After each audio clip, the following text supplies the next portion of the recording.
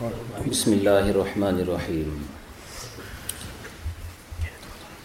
انتہائی معزز اور مکرم تھوڑا سا آگے جملہ حاضرین سامعین، السلام علیکم ورحمۃ اللہ وبرکاتہ۔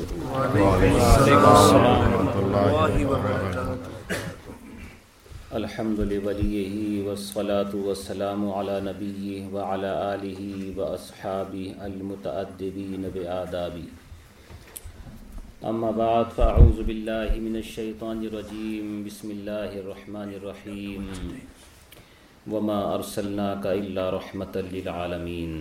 صدق اللہ العظیم وصدق رسولہ النبی الامین الکریم، ونحن علی ذلک لمن الشاہدین والشاکرین والحمد للہ رب العالمین۔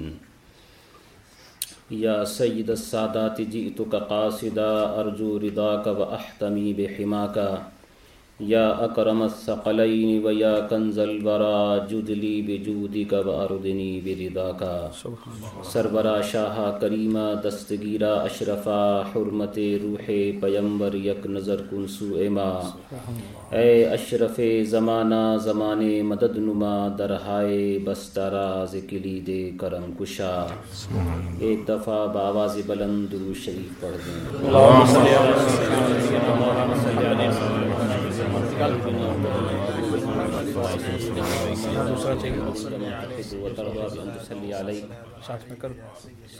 صلی اللہ تعالی علیہ وسلم۔ ایک دفعہ اور بآواز بلند درود شریف۔ اللہم صلی علی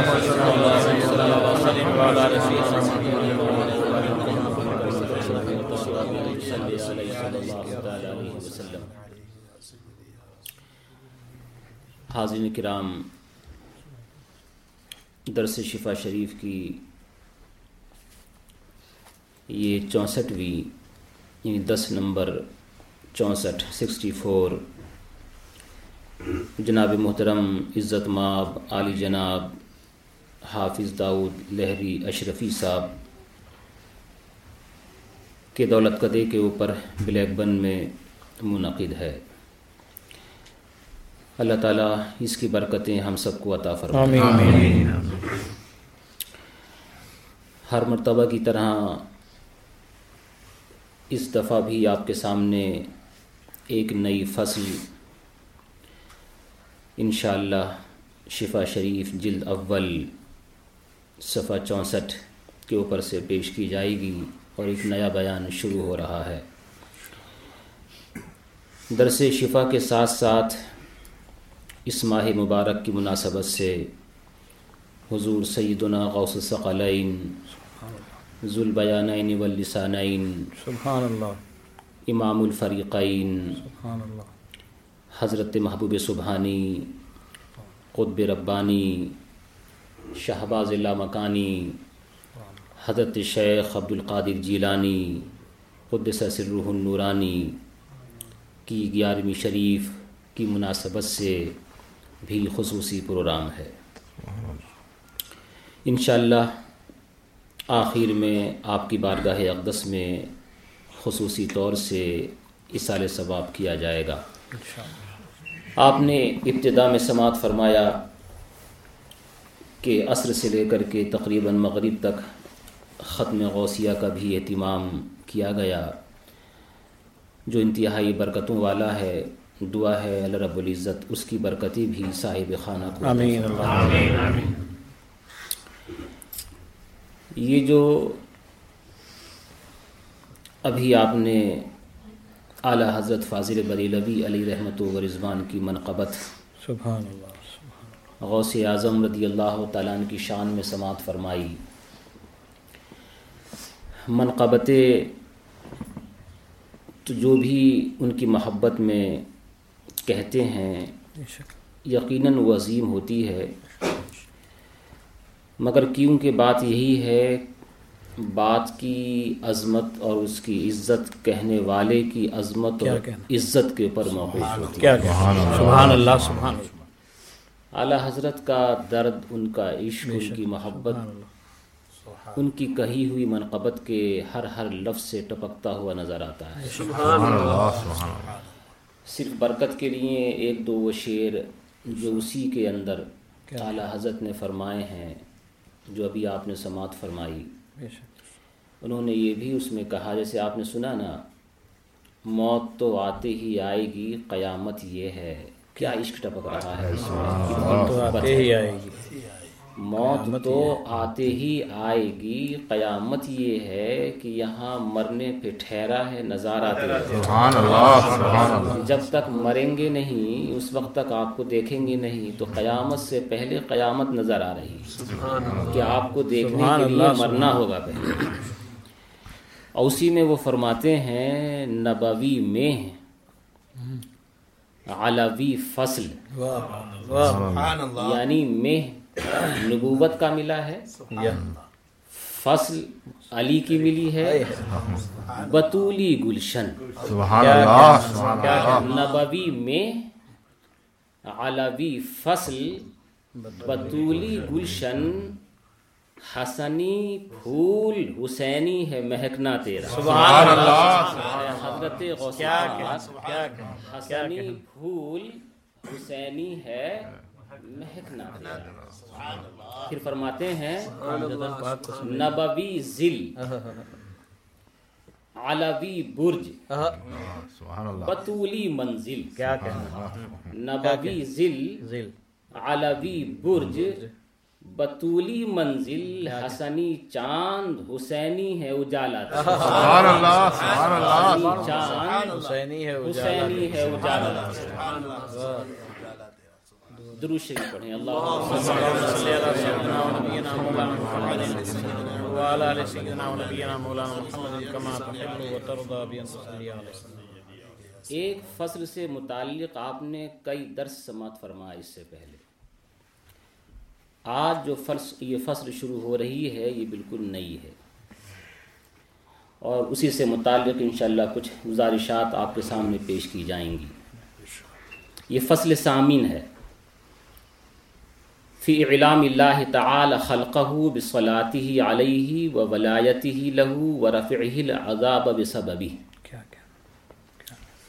اس کا ماحصل یہ ہے کہ اس فصل میں خاص طور سے حضرت امام قاضی یاز علیہ رحمت و رضوان یہ بیان فرمائیں گے کہ نبی کی ذات میں جہاں بہت ساری خوبیاں رب نے عطا فرمائی ہیں، اس میں سے ایک خوبی یہ بھی ہے کہ رب نے ان کے ذریعے سے عذاب ختم فرمایا. سبحان اللہ.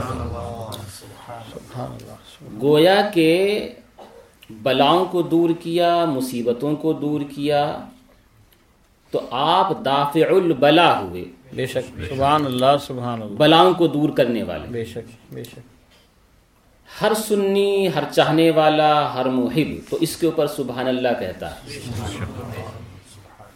لیکن جنہیں عقیدت نہیں، جو سمجھتے نہیں، یا کچھ کچکوری معلومات ان کے پاس ہے، وہ دافع البلا والوبا یہ ان کے لیے تیر اور نشتر جیسا کام کرتا ہے. کتابیں لکھ دی لوگوں نے اس کے اوپر، اور ڈائریکٹ شرک کا فتویٰ لگاتے تھے. ہماری مجلسوں میں عام طور سے آپ نے دیکھا ہوگا کہ درود تاج بھی پڑھا جاتا ہے. صلاۃ التاجی عربی کے اندر ایک عربی بزرگ بہت عاشق انہوں نے لکھا، اس کے بہت سارے فوائد ہیں. درود تاج کے اندر یہ بھی آتا ہے دافعی بلائی والوبائی والقحطی والمرض والالم. یہ ان کے حلق سے نیچے نہیں اترتا بلکہ تیر و نشتر کی طرح لگتا ہے. وہ یہ کہتے ہیں کہ نبی صلی اللہ تعالی علیہ وسلم کو آپ نے یہ کیوں کہہ دیا کہ وہ دافع البلا ہیں؟ بلا کو دور کرنے والے، مصیبت کو دور کرنے والے، قحط کو دور کرنے والے، پریشانیوں کو دور کرنے والے نبی کی ذات کیسے ہے؟ یہ تمام تر صفات تو اللہ کی ہیں. وہ کہتے ہیں پریشانیوں کو دور کرنا اللہ کا کام، قحط کو دور کرنے والا اللہ، دافع البلائی والوبائی والقحطی والمرض والالم یہ سب اللہ کی صفات ہیں. آپ نے یہ کہہ کر کے شرک کے اندر اپنے آپ کو مبتلا کر لیا. اب یہ سمجھ میں نہیں آتا کہ یہ کہنے والے اتنے صدیوں کے بعد اس بات کو کہہ رہے ہیں، جبکہ تقریباً 700-800 سال بلکہ اس سے زیادہ پہلے ہی حضرت امام قاضی یاز نے خاص طور سے اسی کے لیے ایک فصل قائم فرمائی کہ نبی صلی اللہ تعالی علیہ وسلم دافع البلا ہیں. سبحان اللہ. اب سب آگا. سبحان اللہ. اور اسی کا وہ بیان کریں گے. دوسروں کے کہنے کی وجہ سے ایسا نہیں ہے کہ درود تاج کو پڑھنا چھوڑ دیا جائے گا. نبی صلی اللہ علیہ وسلم دافع البلا ہیں، دافع الوبا ہیں. حقیقتاً اللہ ہی کرتا ہے. یہ بنیادی چیز اس سے پہلے بھی بتائی گئی، آج بھی بتائی جا رہی ہے، اس لیے بار بار بتائی جاتی ہے کہ آپ اس کو اپنے ذہن و فکر میں جگہ دے لیں. اگر آپ اس بات کو سمجھ گئے تو ہزاروں اٹھنے والے سوالات اس کا جواب خود ہی ہو جائے گا کہ ہر کام کو حقیقتاً کرنے والا اللہ ہی ہے. مردے کو زندہ کرنا اللہ کا کام، بیماروں کو شفائے دینا اللہ کا کام، بیماروں کو تندرست کرنا اللہ کا کام، وباؤں کو دور کرنا حقیقتاً اللہ ہی کا کام ہے، قحط سالی کو ختم کرنا اللہ ہی کا کام ہے. ساری پریشانیوں کو دور کرنے والا اللہ رب العزت ہی ہے. حقیقتاً وہ ہے، مگر اس نے کسی اور کو بھی دیا ہے. تو جو بھی وباؤں کو دور کرنے والے ہیں تو دو لفظ، ایک تو حقیقی اور ایک عطائی. اللہ تعالیٰ وبا کو دور کرنے والا ہے حقیقتاً. رسول، انبیاء کرام، رسولان عظام، اولیاء کرام وباؤں کو دور کرتے ہیں اللہ کی عطا سے، اللہ کے دیے سے. وہ بندے ہیں، اللہ خدا اور معبود ہے. کوئی بندہ کبھی خدا ہو ہی نہیں سکتا. تو جب ہم نے یہ کہہ دیا کہ عبد القادر جیلانی بندے ہیں، بندہ ہو کر کے انہوں نے وبا کو دور کیا، تو پھر یہ شرک کیسے؟ اس لیے کہ شرک کا مطلب تو یہ ہے کہ اس کی الوہیت میں، اس کے خدا ہونے میں، اس کے اللہ ہونے میں کسی کو شریک کیا جائے. اب ہم نے ان کو بندہ مانا، محبوب ترین بندہ مانا. جب بندہ مان لیا تو شرک تو یہیں سے کٹ گیا، یہیں سے ختم ہو گیا. چنانچہ حضرت امام قاضی یاز علیہ رحمت و رضوان نے آج پوری فصل قائم فرمائی ہے، اور اس میں یہ ظاہر کریں گے قرآن کی آیات سے، احادیث بینات سے، یہ بتائیں گے کہ میرے آقا صلی اللہ تعالی علیہ وسلم دافع البلا بھی ہیں، دافع الوبا بھی ہیں، دافع العلم بھی ہیں، اور قحط اور مرض کو دور کرنے والے. سبحان اللہ. آیت کریمہ کیا ہے؟ فرماتے ہیں قال اللہ تعالی، رب تبارک و تعالی ارشاد فرماتا ہے وَمَا كَانَ اللَّهُ لِيُعَذِّبَهُمْ وَأَنْتَ فِيهِمْ. ترجمہ یہ ہے کہ اے حبیب، تمہارے لیے یہ کہا جاتا ہے اور ان سے کہا جا رہا ہے کہ اللہ کی یہ شان نہیں کہ ان کو عذاب دے، وَأَنْتَ فِيهِمْ، جبکہ اے حبیب تم ان میں ہو. اللہ کی یہ شان نہیں کہ کافروں پہ عذاب اتارے. غور سے سماعت فرماتے رہیے گا. اللہ کی یہ شان نہیں، اللہ ایسا نہیں فرمائے گا کہ وہ کافروں پہ عذاب اتار دے اس حال میں کہ اے ہمارے حبیب تم وہاں ہو. سبحان اللہ، سبحان اللہ. یہ مکی صورت ہے. نبی پاک صلی اللہ تعالی علیہ وسلم مکے کے اندر تشریف فرما ہے. اب وہ پورا ایک خاکہ اپنے ذہن میں رکھیں کہ نبی صلی اللہ علیہ وسلم مکے کے اندر تشریف فرمائے. رب تبارک و تعالیٰ کی طرف سے آیت کریمہ نازل ہوئی کہ یہ کافر تم کو تکلیفیں دیتے ہیں، تمہارے پائے اقدس کے اوپر کبھی کبھی اتنے پتھر بھی مارے ہیں کہ وہ لہو لہان ہو گئے. یہ کافر تمہیں مجنون کہتے ہیں، تمہیں جادوگر کہتے ہیں، تمہیں ساحر کہتے ہیں، تمہارے اوپر شیطان کا معاذ اللہ اثر بتاتے ہیں، تم کو گالیاں بکتے ہیں. تم نماز پڑھتے ہو، نماز پڑھنے کی حالت میں تمہاری پشت کے اوپر اونٹ کی اوجڑی رکھ دیتے ہیں. اس سے پہلے جن جن لوگوں نے نبی کو ستایا تھا، آخر ایسا ہوا تھا کہ رب نے ان کے اوپر عذاب نازل کر دیا. مگر اے حبیب، ہم نے تیری امت کے لیے یہ خصوصیت رکھی ہے کہ تیرے ہوتے ہوئے ہم ان کے اوپر عذاب نازل نہیں کریں گے. اور تو ابھی مکے میں ہے، اس لیے ہم ان کے اوپر بھی عذاب نازل نہیں کریں گے. سبحان اللہ سبحان اللہ. امام قاضیاز کیونکہ ہر ایک کو دلیل سے ثابت فرماتے ہیں. ایک زمانہ ایسا آیا تھا، نبی پاک صلی اللہ علیہ وسلم مکے سے مدینے تشریف لے گئے نا، آپ کو سب کو پتا ہے. ایک زمانہ ایسا آیا کہ نبی کریم صلی اللہ علیہ وسلم مکہ معظمہ سے مدینہ منورہ تشریف لے گئے. اب تو وہ وہاں نہیں ہے. رب نے تو یہ ارشاد فرمایا تھا کہ جب تک تو وہاں رہے گا ہم ان کے اوپر عذاب نازل نہیں کریں گے. ایک وقت ایسا آیا کہ نبی صلی اللہ علیہ وسلم مکے سے مدینے گئے، اب تو عذاب نازل ہو جانا چاہیے تھا. دوسری آیت کریمہ کا حصہ دیکھیں. یہ پوری ایک آیت ہے لیکن ایک آیت کے حصے بتائے جا رہے ہیں. اب آپ 6666 آیات ایک روایت کے مطابق الحمد کی الف سے لے کر کے والناس کی سین تک تلاوت کرتے ہیں. اب آپ دیکھیں گے ایک آیت کے 3 حصے بتائے جا رہے ہیں اور ہر حصہ الگ الگ معنی اور مفہوم بتا رہا ہے. کہا کیا جا رہا ہے؟ ایک وقت ایسا آیا کہ نبی کریم صلی اللہ علیہ وسلم مکہ معظمہ سے مدینہ منورہ تشریف لے گئے، اب تو نہیں ہے وہاں پر، اور فرمایا یہ گیا تھا کہ تم ہوگے تو عذاب نازل نہیں کریں گے. دوسری آیت کریمہ کا حصہ نازل ہو گیا. کیا فرمایا گیا کہ جب نبی کریم صلی اللہ تعالی علیہ وسلم مکے سے مدینہ منورہ تشریف لے گئے لیکن وہاں کچھ مومن اور کچھ مسلمان موجود تھے، تو کہا گیا وما کان اللہ معذبہم وہم یستغفرون. سبحان اللہ. اب تو عذاب نازل ہو جانا چاہیے تھا لیکن ابھی بھی نہیں ہوگا.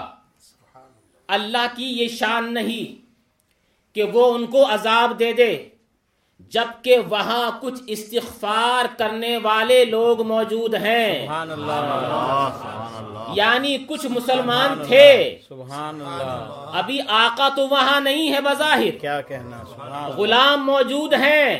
رب نے فرمایا تو چلا گیا مگر تیرے چاہنے والے ہیں اور ان کا حال یہ ہے کہ وہ استغفار کرتے ہیں. تو جو استغفار کرتے ہیں ان کے رہتے ہوئے ہم ان کو عذاب ابھی بھی نہیں دیں گے. منع کر دیا گیا کہ ابھی بھی نہیں، اس لیے کہ مسلمان یہاں پر موجود ہیں. مگر ایک زمانہ ایسا آیا کہ نبی صلی اللہ تعالی علیہ وسلم نے ہجرت فرمائی. اس کے بعد تمام تر جتنے بھی مسلمان تھے سب نے ہجرت کر لی. اب تو کوئی نہیں رہا نا، نبی بھی تشریف لے گئے، استغفار کرنے والے بھی چلے گئے. اب دیکھو امام قاضی اعظم علیہ رحمت و رضوان کیا ارشاد فرماتے ہیں. کہتے ہیں ہاجر المسلمون، مسلمانوں نے ہجرت کر لی. نزلت، تو اب یہ آیت کریمہ نازل ہو گئی. آیت پوری ایک ہے مگر یہ اس کا تیسرا حصہ ہے. کیا وما لہم اللہ یعذبہم اللہ. سبحان اللہ. سبحان اللہ. اب کون سی رکاوٹ ہے کہ اللہ انہیں عذاب نہیں دے گا؟ اب تو دے گا. یعنی 2 باتیں پہلے بیان کی گئیں کہ اے حبیب تم یہاں رہو گے ہم ان کے اوپر عذاب نازل نہیں کریں گے. اب آپ تشریف لے گئے تو مسلمان موجود ہیں، جب تک یہ لوگ موجود ہیں ہم ان کے اوپر عذاب نازل نہیں کریں گے. اب یہ بھی چلے گئے تو رب فرماتا ہے اب کون سی چیز ہے رکانے کی، اب تو ہم کریں گے۔ اور ہوا، عذاب نازل ہوا۔ وہ کس طرح سے؟ حضرت امام قاضی اعظم علیہ رحمت و رضوان ارشاد فرماتے ہیں وَحَاذَا مِنْ أَبْيَنِ مَا يُظْهِرُ مَكَانَتَهُ صلی اللہ تعالی علیہ وسلم کا یہ سب سے ظاہر آیت کریمہ ہے جو یہ اس بات کو بتاتی ہے کہ نبی کریم صلی اللہ علیہ وسلم کی عظمت شان رب کے یہاں بڑی عظیم ہے۔ وَدَرْأَتُهُ الْعَذَابَ عَنْ أَهْلِ مَكَّةَ بِسَبَبِ كَوْنِهِ، اور یہ بتاتی ہے کہ رب تبارک و تعالی نے کافروں کو عذاب نہیں کیا اس لیے کہ اللہ کے حبیب مکے میں موجود تھے۔ کیا ثم کون اصحابہ بعدہ بین اظہرہم، اس کے بعد پھر نبی کے امتی، نبی کے غلام وہاں پر رہے، پھر بھی عذاب نہیں آیا۔ یہ نبی کے امتیوں کی عظمت بتائی جا رہی ہے۔ فلما خلت مکہ منہم، جب مکہ ان سے خالی ہو گیا، عذبہم اللہ، رب نے ان کے اوپر عذاب اتارا، بتسلیط المومنین علیہم۔ آپ سب کو معلوم ہے ایک وقت ایسا آیا تھا کہ نبی صلی اللہ علیہ وسلم مدینے سے مکے گئے تھے مسلمانوں کو لے کر کے، اور سارے مکے کو گھیر لیا تھا، چاروں طرف سے گھیر لیا۔ سبحان اللہ۔ اب عذاب کو روکنے والی کوئی چیز نہیں ہے، اس لیے کہ دو باتیں بیان کی گئی تھیں، یا تو حبیب تم رہو گے یا تمہارے چاہنے والے رہیں گے، اب دونوں نہیں ہیں، تو مکے کے اوپر عذاب نازل ہوا اس طرح سے کہ مسلمانوں کی تلواروں نے کافروں کا فیصلہ کر دیا۔ اب یا تو یہاں پر مسلمان ہو کر رہو گے یا یہاں سے نکل جاؤ، عذاب نازل ہو گیا۔ امام قاضی اعظم اس کو اس لیے بیان فرماتے ہیں کہ اس آیت کریمہ سے پتہ یہ چلا کہ رب نے اپنے حبیب کو دافع البلا اور وبا بنایا ہے۔ سبحان اللہ۔ نبی کی وجہ سے وبا ختم، کس کے اوپر سے؟ کافروں کے اوپر سے۔ حضرت نبی کریم صلی اللہ علیہ وسلم کے صدقے سے ان کے غلاموں کو عظیم مرتبہ ملا ہے۔ بے شک۔ دو باتیں بیان کی گئیں، یا تو نبی تشریف فرما ہو اور یا مسلمان ہو، ان کی حالت کیا ہو کہ وہ استغفار کرتے ہو۔ دو چیزیں۔ دیکھو یہ جو آیت کریمہ ہے، یہ آیت کریمہ 9واں پارہ ہے، اور 9ویں پارے کے اندر یہ ذکر فرمایا گیا۔ یہ جو آیت کریمہ میں نے آپ کے سامنے ابھی تلاوت کا شرف حاصل کیا ہے، تفسیر اشرفی آپ کے سامنے مکمل ہو کر کے ابھی آئے تو نہیں ہے لیکن آنے والی ہے۔ جب کوئی چیز کبھی ظاہر ہوتی ہے تو سوالات بھی ہوتے ہیں، طرح طرح کے سوالات، کیونکہ 9واں پارہ مدتوں پہلے نکل چکا۔ ہمارے محترم تشریف لائیں گے تو کبھی پوچھیے گا، امریکہ نیو یارک سے ایک سوال آیا کہ تفسیر اشرفی کے اوپر یہی آیت کریمہ جو حضرت امام قاضی اعظم نے بیان فرمائی، اور جس سے یہ بیان کیا کہ نبی صلی اللہ علیہ وسلم دافع البلا والوبا ہیں، کہا کہ کراچی پاکستان کے ایک بہت بڑے عالم نے سوال کیا۔ وہ عالم غیر مذہب کے نہیں تھے، اپنے ہی تھے، مگر ذہن میں سوال پیدا ہوا، بظاہر سوال بڑا عظیم ہے۔ اچھا پھر ایک عالم دین، وہ بھی اچھے غالباً صدر مدرس ہیں مدرسے کے اندر، کہا کہ یہ بات سمجھ میں نہیں آتی جو لکھی گئی ہے۔ ابتدائے ذہن جب آپ سنیں گے تو آپ کو بھی لگے گا ایسا کہ ہاں بات تو واقعی میں سمجھ میں آ رہی ہے، سوال اپنی جگہ بالکل درست ہے۔ یہ ضمناً میں اس لیے عرض کر رہا ہوں کہ آپ جن الفاظ کو ہلکے ہلکے انداز میں تفسیر اشرفی کے اندر دیکھتے ہیں تو اس میں بھی خیال کیجئے گا کہ جو کہا گیا ہے وہ ہلکے الفاظ میں بڑی باتیں بیان کی گئی ہیں۔ سبحان اللہ، سبحان اللہ۔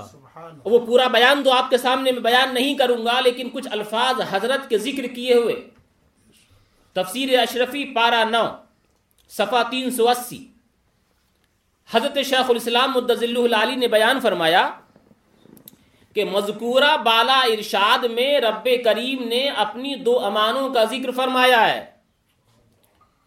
آپ نے ابھی ذکر کیا، سماعت فرمایا کہ 2 امانیں تھیں جو رب نے ذکر فرمائی۔ سبحان اللہ. ایک تو امان یہ کہ اے ہمارے حبیب تم ہو، یہ ایک امان ہے. اور اگر بالفرض بظاہر یہ نہیں ہے تو وہ مسلمان ہوں جو استغفار کرتے ہوں. سمجھ میں آ رہی ہے بات؟ دو امانے کیا دو امانے ہیں. ہے ایک ہے نبی کا ظاہری وجود مسعود، بے شک. سبحان اللہ. اور دوسری امان ہے استغفار.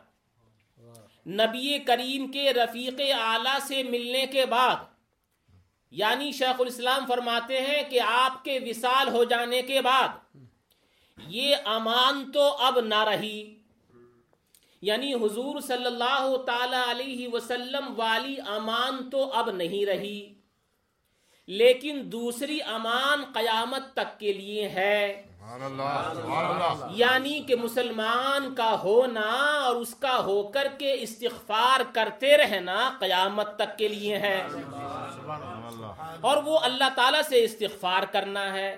بلفظ دیگر وہ نبی کریم صلی اللہ علیہ وسلم کے غلاموں کا وجود مسعود ہے، اور غلاموں کا وجود مسعود قیامت تک رہے گا. اور جب نبی کے غلام ختم ہو جائیں گے تو ان کا استغفار بھی ختم ہو جائے گا، اور جب استغفار ختم ہو جائے گا تو قیامت آ جائے گی. تو یہ دو امانے، ایک امان نہ رہی، اسی پہ ان کا سوال تھا. وہ کہتے ہیں کہ یہ بات کیسے صحیح ہے کہ یہ کہی گئی کہ نبی کریم صلی اللہ علیہ وسلم کی امان اب نہیں. ارے یہ امان ہے تبھی تو دنیا قائم ہے. تقریروں کے اندر بھی ہم سماعت کرتے رہتے ہیں، یہ کہتے ہیں کہ نبی جانے جہاں ہیں.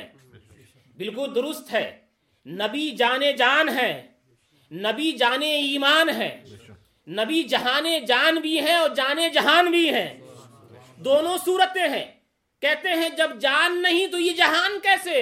سوال ان کا یہ تھا کہ یہ جملہ شیخ الاسلام کا فرمایا ہوا یہ امان تو اب نہیں رہی، یہ سمجھ میں نہیں آتی، اس لیے کہ یہ امان تو ہے قیامت تک رہے گی. اگر یہ کہہ دیا جائے کہ یہ امان نہیں ہے تو پھر جہان ختم ہو جانا چاہیے تھا. یہ سوال انہوں نے لکھ کر کے بھیجا. اس کے اوپر توجہ، سب سے پہلے میرے پاس یہ سوال آیا، اس کے اوپر جو میں نے اپنے تعلق سے اپنے طور پر جو بیان دیا، اس میں سے ایک حدیث شریف جو نظر میں تھی بیان کی کہ اگر ان کا یہ سوال صحیح ہوتا تو مجھے یہ بیان کیا جائے کہ نبی کریم صلی اللہ تعالی علیہ وسلم نے ارشاد فرمایا ہے. مسند احمد ابن حنبل کی حدیث ہے، نبی پاک صلی اللہ علیہ وسلم نے ارشاد فرمایا النجوم امنۃ للسماء، کہ یہ جتنے بھی تارے ہیں یہ آسمان کی امان ہیں. فَإِذَا ذَهَبَتِ النُّجُومُ أَتَى السَّمَاءَ مَا تُوعَدُ، جب یہ ستارے ختم ہو جائیں گے تو آسمان پہ وہ آئے گا کہ جس کا رب نے وعدہ کیا ہے، یعنی کہ یہ آسمان ختم ہو جائے گا، ٹوٹ پھوٹ جائے گا، قیامت آ جائے گی. یہ نبی نے فرمایا کس کے لیے؟ ستاروں کے لیے. اور کہا وَأَنَا أَمَنَةٌ لِأَصْحَابِي، اور میں اپنے اصحاب کی امان ہوں. فَإِذَا ذَهَبْتُ أَتَى أَصْحَابِي مَا يُوعَدُونَ، جب میں چلا جاؤں گا تو اللہ کا وعدہ جو میرے صحابہ سے ہے وہ آئے گا. تو نبی نے خود فرمایا کہ ایک امان میں ہوں، میں جاؤں گا. سبحان اللہ. سبحان اللہ. گویا کہ یہ جانا ظاہری جانا ہے، حقیقتاً نہیں. اچھا یہ ہوا پھر نبی کریم صلی اللہ تعالی علیہ وسلم نے ارشاد فرمایا تھا جب میں دنیا سے چلا جاؤں گا تو دنیا سے چلا جانے کے بعد رب نے جو صحابہ اکرام سے وعدہ کیا ہے، جو مخفی وعدہ ہے، وہ آ کر کے رہے گا. یعنی مشاجرات شروع ہو جائیں گے. نبی کے زمانے میں کوئی اختلاف صحابہ اکرام کے درمیان بظاہر بھی نہیں تھا. جب نبی کا وصال ہوا اختلاف صحابہ ہوا کہ نہیں ہوا؟ بے شک. حالانکہ وہ مشاجرات صحابہ ان میں ہم کو نہیں پڑھنا چاہیے، لیکن یہ ضرور ہے کہ نبی نے خود یہ ارشاد فرمایا ہے کہ ایک میں امان ہوں، جب میں چلا جاؤں گا تو پھر وہ وعدہ آ کر رہے گا جو رب نے صحابہ کے لیے فرمایا ہے. تو جانے والی بات یہاں ہے کہ نہیں؟ بے شک. یہاں ہے. اس سے ظاہر بات اور ذکر کرتا ہوں. حضرت امام قاضی اعظم علیہ رحمت و رضوان اس بیان کے بعد ارشاد فرماتے ہیں کہ نبی پاک اب یہ امام قاضی اعظم کا فرمایا ہوا انتہائی معتمد اور مستند ہے. فرماتے ہیں نبی کریم صلی اللہ تعالی علیہ وسلم ارشاد فرماتے ہیں انزل اللہ علی امانتین کہ رب تبارک و تعالی نے میرے اوپر 2 امانوں کو ظاہر فرمایا، 2 امانوں کو نازل فرمایا. کیا؟ لامتی، میری امت کے لیے. ما کان اللہ لیعذبہم وانت فیہم، ایک امان تو یہ ہے کہ اللہ تعالیٰ ان کو عذاب نہیں دے گا جب تک اے حبیب تم ان میں رہو گے. ایک امان یہ ہے. وما کان اللہ معذبہم وہم یستغفرون، اور دوسری امان یہ ہے کہ اللہ ان کو عذاب نہیں دے گا جبکہ وہ استغفار کرتے رہیں گے. فَإِذَا مَضَيْتُ، جب میں چلا جاؤں گا. فَإِذَا مَضَيْتُ، جب میں چلا جاؤں گا. تَرَكْتُ فِيكُمُ الْاِسْتِغْفَارَ، تو میں تمہارے درمیان استغفار چھوڑ کے جاؤں گا. یعنی امان 2 ہیں، ایک تو ہے میری ذات، ایک ہے تمہارا استغفار، اور دونوں رب نے میرے اوپر نازل فرمائی. ایک امان بظاہر چلی جائے گی، ایک امان رہے گی. اب میں نے مسعود بھائی کو لکھ کر کے بھیجا، اگر ان کا یہ سوال صحیح ہے تو مجھے بتاؤ اس حدیث کا مطلب کیا ہے؟ نبی کا جانا ظاہری جانا ہے. شیخ الاسلام کے کہے ہوئے پہ غور کیجئے.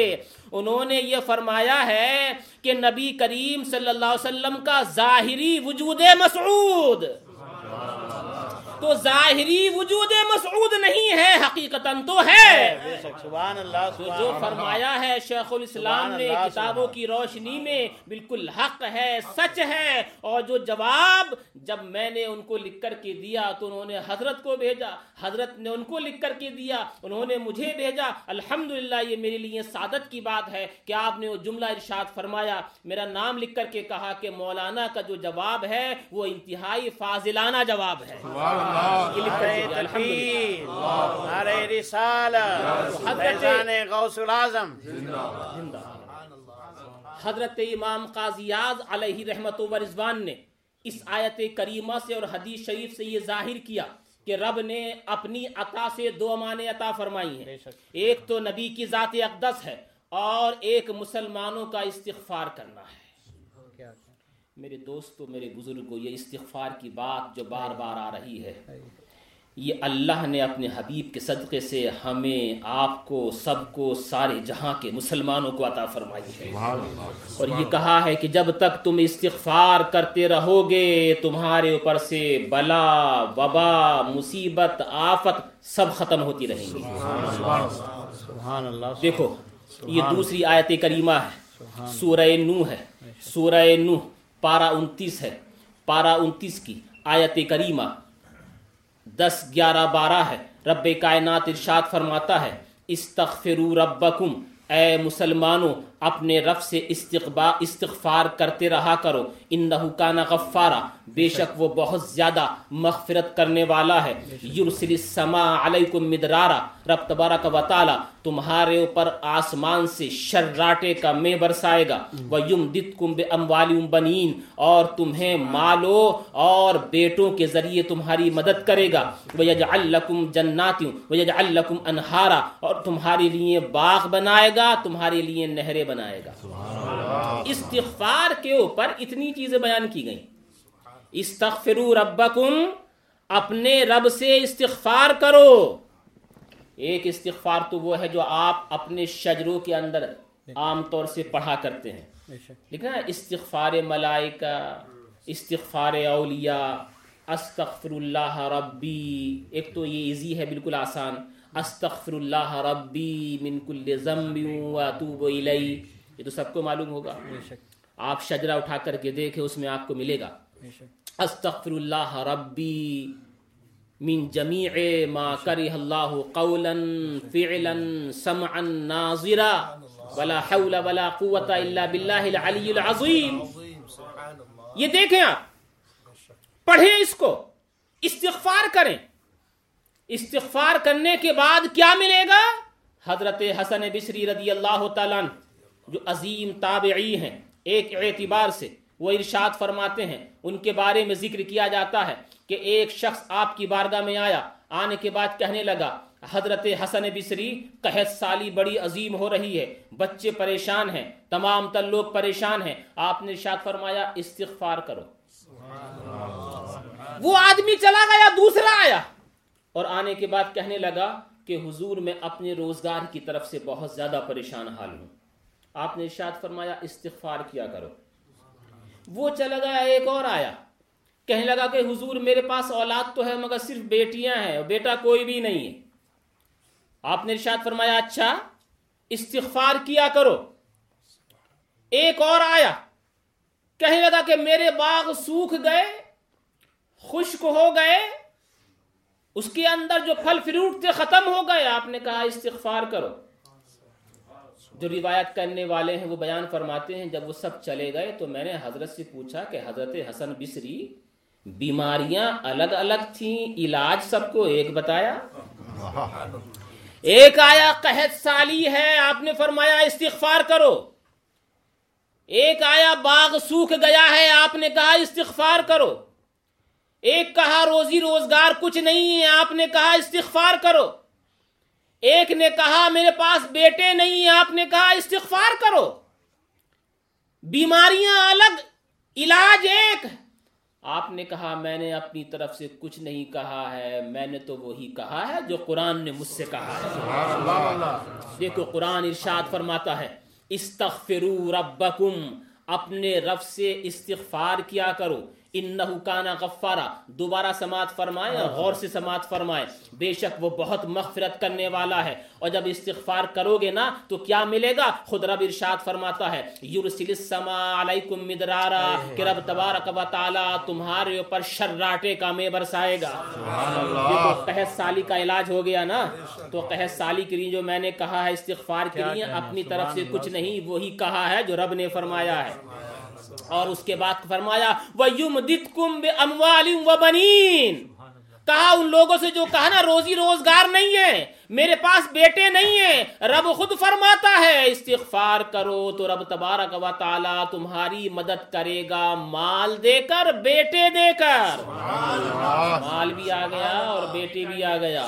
وَيَجْعَلْ لَكُمْ جَنَّاتٍ وَيَجْعَلْ لَكُمْ أَنْهَارًا، اور یہ بھی فرمایا گیا کہ رب تبارک و تعالی تمہارے لیے باغ بنائے گا اور باغوں میں نہروں کو کر دے گا۔ تو جس کے باغ خشک تھے نا اس کا بھی علاج یہی ہے کہ استغفار کیا کرو۔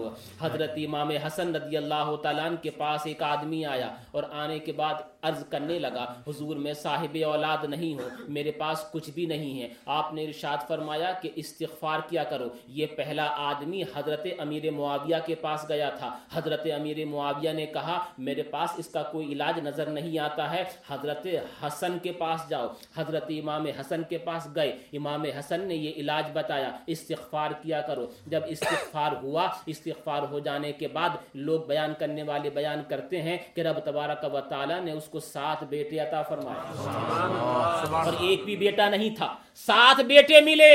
جب 7 بیٹے مل گئے تو حضرت امیر معاویہ کے پاس گیا، جانے کے بعد کہنے لگا رب نے اپنے فضل سے 7 بیٹے دیے۔ کہا دعا کس نے بتائی تھی؟ کہ شہزادہ رسول امام حسن نے۔ کہا بتائی کیا تھی؟ کہا تھا استغفار کیا کرو۔ کہا ان سے جا کر کے پوچھو یہ دعا ملی کہاں سے؟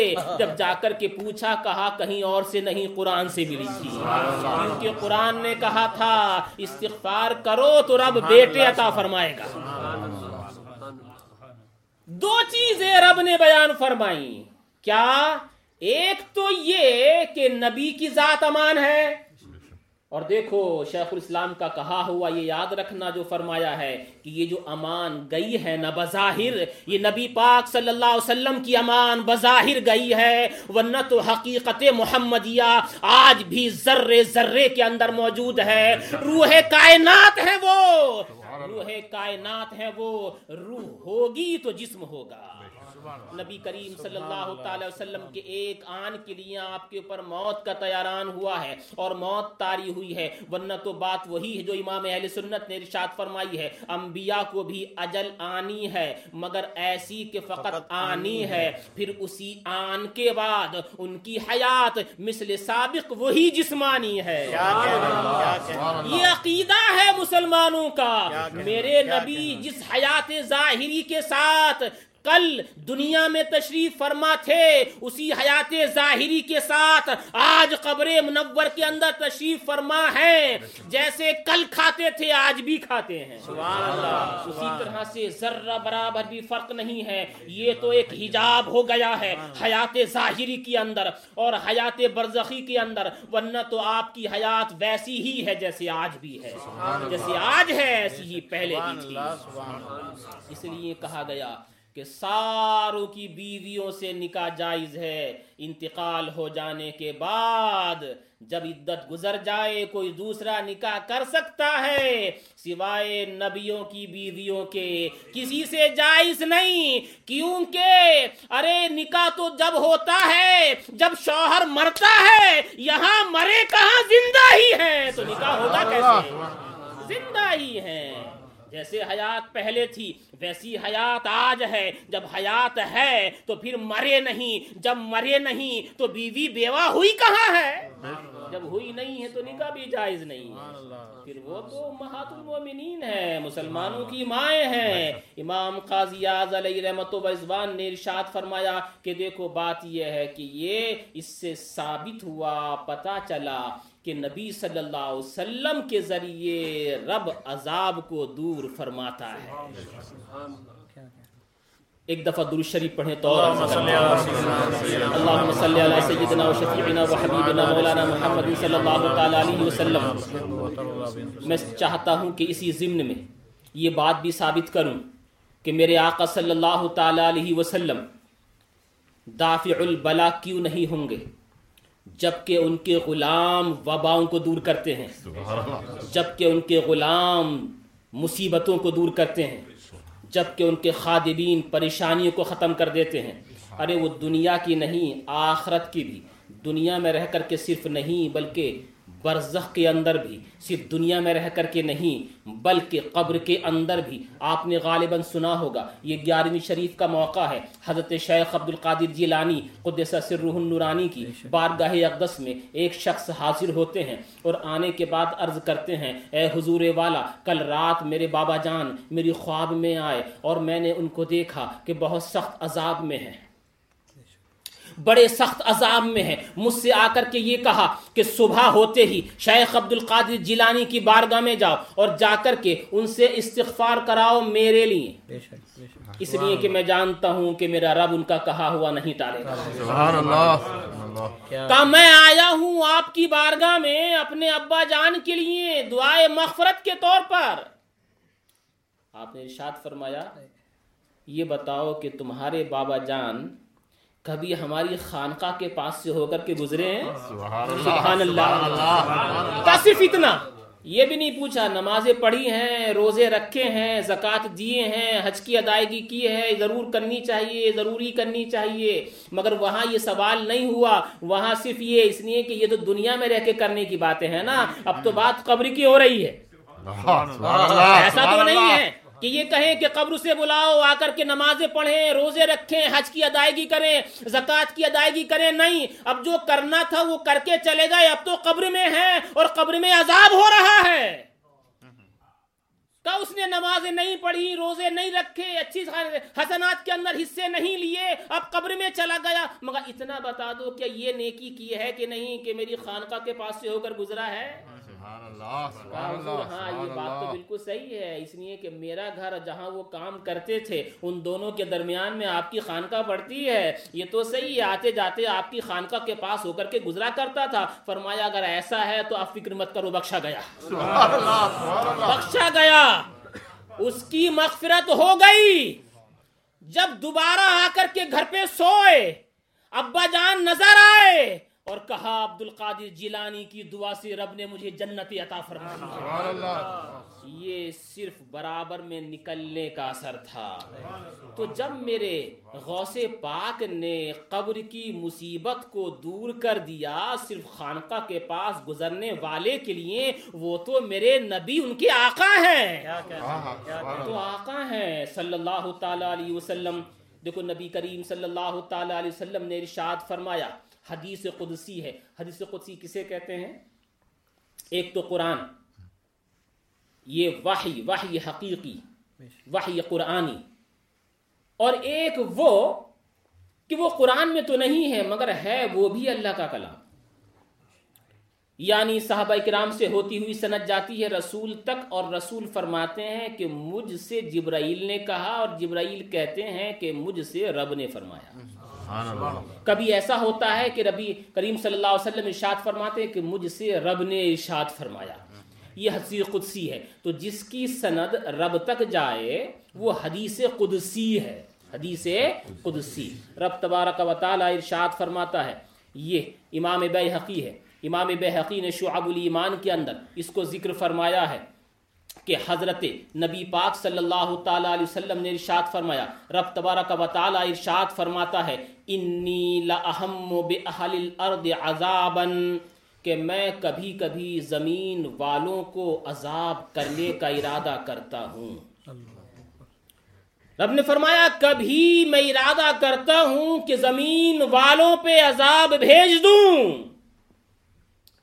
یہ نبی کی رحمت ہے جو عذاب نہیں اترتا ہے، ورنہ تو پہلی کی امتوں پہ چھوٹے چھوٹے گناہوں کی وجہ سے عذاب اتر جایا کرتا تھا. آج اس امت کے اندر نامعلوم کیسے کیسے گناہ ہو رہے ہیں پھر بھی عذاب نہیں اترتا.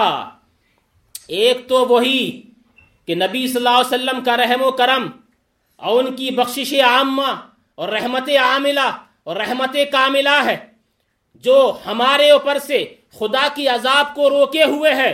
اور دوسری وجہ یہ ذکر فرمائی جا رہی ہے، لیکن ارشاد فرماتا ہے فَإِذَا نَظَرْتُ إِلَىٰ عُمَّارِ بُيُوتِي، لیکن جب میں نظر ڈالتا ہوں، یعنی رب فرماتا ہے جب میں دیکھتا ہوں اپنے گھر کے آباد کرنے والوں کو، یعنی ان لوگوں کو جو مسجد میں بیٹھ کر کے تسبیح گھما رہے ہیں، ان لوگوں کو جو مسجد میں بیٹھ کر کے قرآن کی تلاوت کر رہے ہیں، ان لوگوں کو جو رب کو ہمیشہ یاد کرتے رہتے ہیں، والمتحابین فیّا، اور جب میں دیکھتا ہوں ان لوگوں کو جو آپس میں محبت رکھتے ہیں میری وجہ سے.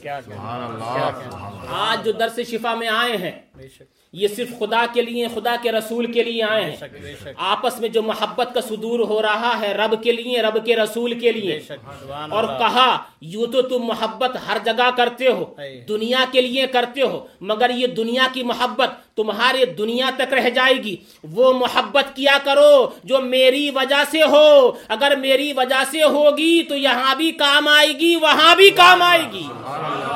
المتحابین فیّا، میری وجہ سے محبت کرتے ہیں. کیا بیان فرمایا؟ جب میں دیکھتا ہوں ان لوگوں کو کہ جو میرے گھروں کو آباد کرتے ہیں، اور جب میں دیکھتا ہوں ان لوگوں کو جو میری وجہ سے آپس میں محبت کرتے ہیں، والمستغفرین بالاسحار، اور میں دیکھتا ہوں ان لوگوں کو جو صبح اٹھ کر کے استغفار کرتے ہیں، صبح اٹھ کر کے استغفار کرتے ہیں. فرمایا صرفت عنہم، تو میں اپنے اس ارادے کو تبدیل کر دیتا ہوں. میں ارادہ کرتا ہوں عذاب بھیجنے کا، جب دیکھتا ہوں ان لوگوں کو تو میں اپنے عذاب کو روک لیتا ہوں. اس سے پتہ یہ چلا کہ جب استغفار کرنے والوں کی وجہ سے مصیبتوں کو دور کیا جا سکتا ہے جو نبی کے غلام ہیں، تو پھر نبی دافع البلا کیوں نہیں ہوں گے؟ نبی صلی اللہ علیہ وسلم کی وجہ سے وبا کو دور کیا جائے تو پھر تعجب کی بات کیا ہے؟ نبی کریم صلی اللہ تعالی علیہ وسلم دوسری جگہ ارشاد فرماتے ہیں ان اللہ تعالی لیدفع بالمسلم الصالح، ہم جو عام طور سے یہ بزرگوں کا دامن پکڑتے ہیں، نیک لوگوں کی خدمت میں رہتے ہیں، یہ خدمت میں رہنا، ان کے قریب بیٹھنا، جب تک قریب بیٹھتے ہیں خدا کی رحمت اترتی ہے۔ سبحان اللہ۔ صرف یہ بولی ہی نہیں، حدیث شریف کی روح سے اس بات کو ثابت کیا جائے گا۔ ایک بزرگ رضی اللہ تعالیٰ عنہ کا وصال ہونے لگا، وہ بڑے خوش نظر آئے۔ لوگوں نے کہا کہ وصال کے وقت میں خوشی اس طرح سے نظر آتی ہے کہ آپ کو کچھ ایسا نہیں لگتا ہے کہ جب وہاں جائیں گے تو بہت کچھ بھگتنا پڑے گا؟ ان کا یقین دیکھیں، کہ 3 باتوں کی وجہ سے مجھے یقین ہے کہ میرا رب مجھے بخش دے گا۔ سبحان اللہ، سبحان اللہ۔ حالانکہ بڑے بزرگ تھے، بڑے نمازی پرہیزگار متقی پرہیزگار تھے اور بہت کتابوں والے تھے، محدث بھی تھے، لیکن اپنی حدیث دانی کو، نماز روزے کو بیان نہیں فرمایا۔ کہا 3 باتیں ایسی ہیں کہ جن کی وجہ سے مجھے یقین ہے کہ میرا رب مجھے معاف کر دے گا۔ کہا صاحب وہ 3 باتیں کون سی ہیں؟ کہا ایک بات تو یہ کہ میں بوڑھا ہو گیا ہوں، میری داڑھی سفید ہو گئی ہے، اور میرا رب مجھے اچھی طرح سے میرے رب کے بارے میں معلوم ہے کہ جب وہ کمزوروں پہ قدرت پاتا ہے تو وہ ان کو عذاب نہیں دیا کرتا ہے، وہ میری سفید داڑھی پہ ضرور رحم کرے گا، میری سفید داڑھی پہ ضرور رحم کرے گا۔ کہا دوسری بات یہ کہ امام شافعی کے شہر کا رہنے والا ہوں، امام شافعی کے شہر کا رہنے والا، ذرا دیکھو تو صحیح شہر میں رہنا بھی کام آتا ہے۔ کہا امام شافعی کے شہر کا رہنے والا ہوں، عرض کر دوں گا پروردگارا میرے روزے کو نہ دیکھ، میری نمازوں کو نہ دیکھ، میرے حج و زکوٰۃ کو نہ دیکھ، صرف اس کو دیکھ لے کہ میں تیرے محبوب بندے کے شہر کا رہنے والا ہوں، مجھے یقین ہے میرا رب معاف کر دے گا۔ دیکھو نبی کریم صلی اللہ علیہ وسلم ارشاد فرماتے ہیں ان اللہ تعالی لیدفع بالمسلم الصالح، کہ رب تبارک و تعالی دفع کرتا ہے۔ اچھا ایک بات کام کی اور سن لے، کام کی تو سبھی ہو رہی ہیں، مطلب یہ جو آپ کے ذہن میں اچھی طرح سے بیٹھ جائیں۔ ایک ہوتا ہے رفع اور ایک ہوتا ہے دفع، اس کا نازک فرق سمجھ لیں۔ اردو میں تو بولتے ہیں رفع دفع ہے نا، اور اردو میں یہ بھی کہتے ہیں دفع ہو، دفع ہو جا۔ رفع اور دفع میں فرق ہے۔ رفع دفع میں فرق کیا ہے؟ یعنی رفع کہتے ہیں اس کو جیسے کہ گھر کے اندر کوئی گندی چیز آ جائے اس کو پھر نکالا جائے، یہ ہے رفع۔ یعنی پہلے وہ چیز آ گئی، آنے کے بعد نکالا، یہ ہے رفع، اور آنے ہی نہ دیا جائے یہ ہے دفع۔ یعنی گیٹ پر بھی بیٹھ گئے، گندی چیز کوئی اندر نہیں جائے گی، کوئی نہیں جائے گی، تو اندر آنے ہی نہ دیا جائے یہ ہے دفع، اور اندر آ کر کے پھر بھگایا جائے یہ ہے رفع۔ اس لیے کہتے ہیں کہ دفع آسان ہے رفع سے، دفع آسان ہے رفع سے، یعنی دفع کر دیا جائے مطلب آنے ہی نہ دیا جائے۔ دفع اور رفع میں فرق ہے۔ نبی کریم صلی اللہ تعالی علیہ وسلم ارشاد فرماتے ہیں ان اللہ تعالی لیدفع بالمسلم الصالح، کہ رب تبارک و تعالی اللہ کے ولی اپنے نیک بندے کی وجہ سے، مسلم صالح کی وجہ سے دور کرتا ہے عمت اہل بیت من جیرانہ، اس کے آس پاس کے 100 گھروں سے مصیبتیں دور کرتا ہے۔ آس پاس کے 100 گھروں سے مصیبتیں دور کرتا ہے، کس سے؟ مسلم صالح ہو۔ اس لیے کہا جاتا ہے اطلب الجار قبل الدار، گھر خریدنے سے پہلے پڑوسی کو دیکھ لو، پڑوسی کیسا ہے، اگر برا ہوگا تو اس کی صحبت میں جا کر کے تم بھی برے ہو جاؤ گے۔ اس لیے جب کہیں گھر دیکھا کرو تو یہ بھی دیکھ لیا کرو کہ برابر میں کوئی مشن کی طرح ہے کہ نہیں، تاکہ آگے جانے آنے جانے میں ذرا کچھ آسانی ہوا کرے، وہاں جا کر کے عبادت کرنے میں آسانی ہو جایا کرے۔ ماشاءاللہ الحمدللہ یہ گھر بالکل قریب ہی میں ہے، انہوں نے اس کے اوپر عمل کیا تھا اطلب الجار قبل الدار۔ گھر خریدنے سے پہلے دیکھ لو کہ پڑوس کیسا ہے۔ الحمدللہ بڑا اچھا پڑوس ملا ہے حافظ صاحب، اللہ تعالیٰ اس کی برکتیں ان کو عطا فرماتا رہے ہمیشہ۔ 100 گھروں سے، آس پاس کے 100 گھروں سے مصیبتوں کو دور فرماتا ہے، کس سے؟ مسلم صالح کی وجود سے۔ تو جب اللہ کے رسول کے امتیوں میں سے ایک مسلم صالح کی وجہ سے رب مصیبتوں کو دور فرماتا ہے تو پھر نبی کے ذریعے وہ تو نبی ہے. ایک اور حدیث آپ کو سنائے دیتا ہوں. نبی کریم صلی اللہ تعالی علیہ وسلم ارشاد فرماتے ہیں اطلب الخیر والحوائج من حسان الوجوہ.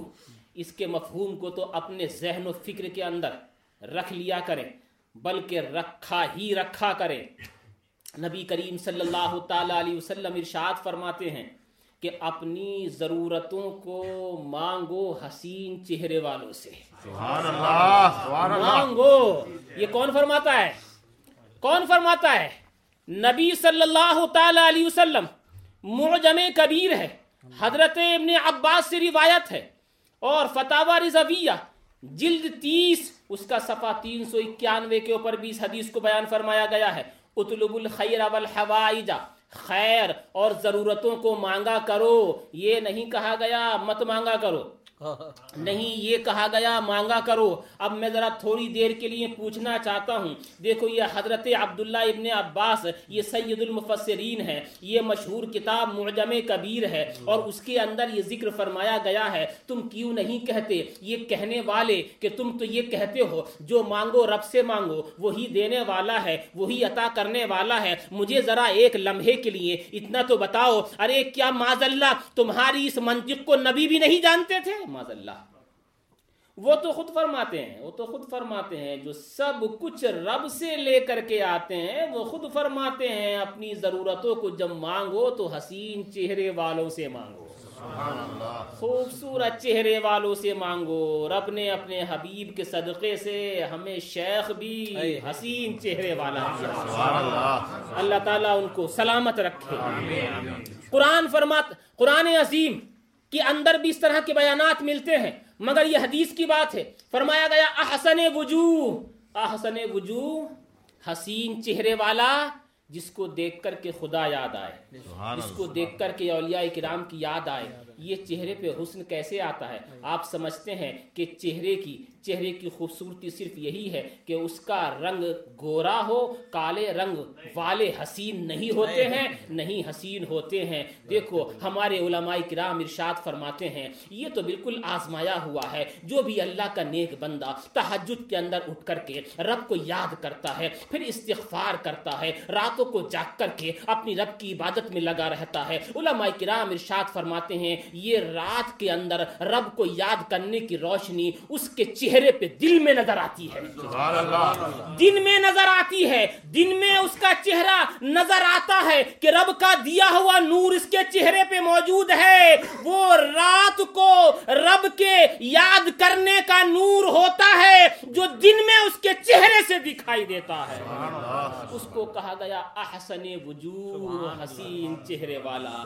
اب ذرا ایک منٹ کے لیے اتنا سوچ لیجئے کہ نبی کریم صلی اللہ علیہ وسلم خود ارشاد فرماتے ہیں اپنی ضرورتوں کو حسین چہرے والوں سے مانگو. سبحان اللہ. اور جب حسین چہرے والوں سے مانگو کہ وہ ضرورتوں کو دور کریں گے تو بلا کو دور کرنے والے ہوئے کہ نہیں؟ جب بلا کو دور کرنے والے یہ حسین چہرے والے ہیں تو یہ سارا حسن و جمال تو اس حسین سے ملا ہے. ارے جب یہ ضرورتوں کو پورا کرتے ہیں تو وہ تو احسن الجمال، تمام تر حسینوں سے سب سے بڑھ کر کے حسین ہے. وہ دافع البلا کیوں نہیں ہوں گے؟ نبی کریم صلی اللہ تعالی علیہ وسلم کا سب سے پہلا جو آپ نے امام قاضی یاس کا عطا فرمایا ہوا سنا وہ یہ ہے کہ وہ یہ ثابت شروع سے کرنا چاہ رہے ہیں کہ میرے آقا صلی اللہ علیہ وسلم احسن الوجوہ بھی ہیں سب سے بڑھ کر کے، اور جب وہ ہیں تو پھر وہ دافع البلا اور وبا بھی ہیں. اور آپ کے ذریعے سے، نبی صلی اللہ علیہ وسلم کے ذریعے سے رب مصیبتوں کو، عذاب کو، ساری پریشانیوں کو دور فرماتا ہے. اور صرف یہ اس وقت نہیں جب آپ نبی ہوئے، بلکہ استرحاس اور ارحاس کے طور پر جب آپ نبی نہیں تھے اس وقت بھی آپ کے ذریعے سے اس طرح کی چیزیں نمایاں ہوئی ہیں. یہ آخری بات عرض کر کے آپ سے اس درس کا اختتام انشاءاللہ آپ کے سامنے کروں گا نبی کریم صلی اللہ تعالی علیہ وسلم ابھی چھوٹے سے بچے، عرب کے اندر قحط سالی ہو گئی، سارے لوگ کچھ باہر سے بھی آئے. کسی نے کہا کہ حضرت ابراہیم کے خاندان سے چلا ہوا جو خاندان ابھی تک موجود ہے مکے کے اندر، اس کا ایک گھر ابو طالب کا بھی ہے، چلو ان سے جا کر کے کہو کہ خدا نے اپنی رحمتوں کو روک لیا ہے، تم لوگ حضرت ابراہیم سے نسبت رکھتے ہو، آؤ کعبے کے پاس آ کر کے دعا مانگیں کہ رب ہمارے اوپر بارش فرما دے. ابو طالب اس وقت حضرت عبد المطلب کا وصال ہو چکا تھا، انتقال ہو گیا تھا. ابو طالب سارے لوگوں کو ساتھ میں لے کر کے کعبے کی طرف نکلے. نبی کریم صلی اللہ تعالی علیہ وسلم ابھی بچپنے کی حالت میں ہے. کہتے ہیں وَأَخَذَ يَدَهُ، اس غلام کو ساتھ لیا، یعنی اس بچے کو ساتھ لیا، ان کا ہاتھ پکڑا. اور بیان کرنے والا اس وقت کہتا ہے وہ حالت کفر میں تھے کہ میں باہر سے آیا ہوا تھا، مجھے معلوم نہیں کہ وہ کون سا بچہ ہے، مگر یہ کہتے تھے کہ میں نے بچے کے چہرے پہ نظر ڈالی تو چہرہ اس کا چمک رہا تھا، سبحان اللہ، بڑا منور تھا، مجھے معلوم نہیں کہ وہ کون سا بچہ تھا. میری نظر اس بچے کے اوپر لگی ہوئی تھی، اتنے میں اس نے دیکھا. کہنے والے بیان کرتے ہیں کہ سارے لوگ آ کر کے اپنے اپنے طور سے دعائیں کرنے لگے کہ بارش کرنے والے ہمارے اوپر بارش فرما.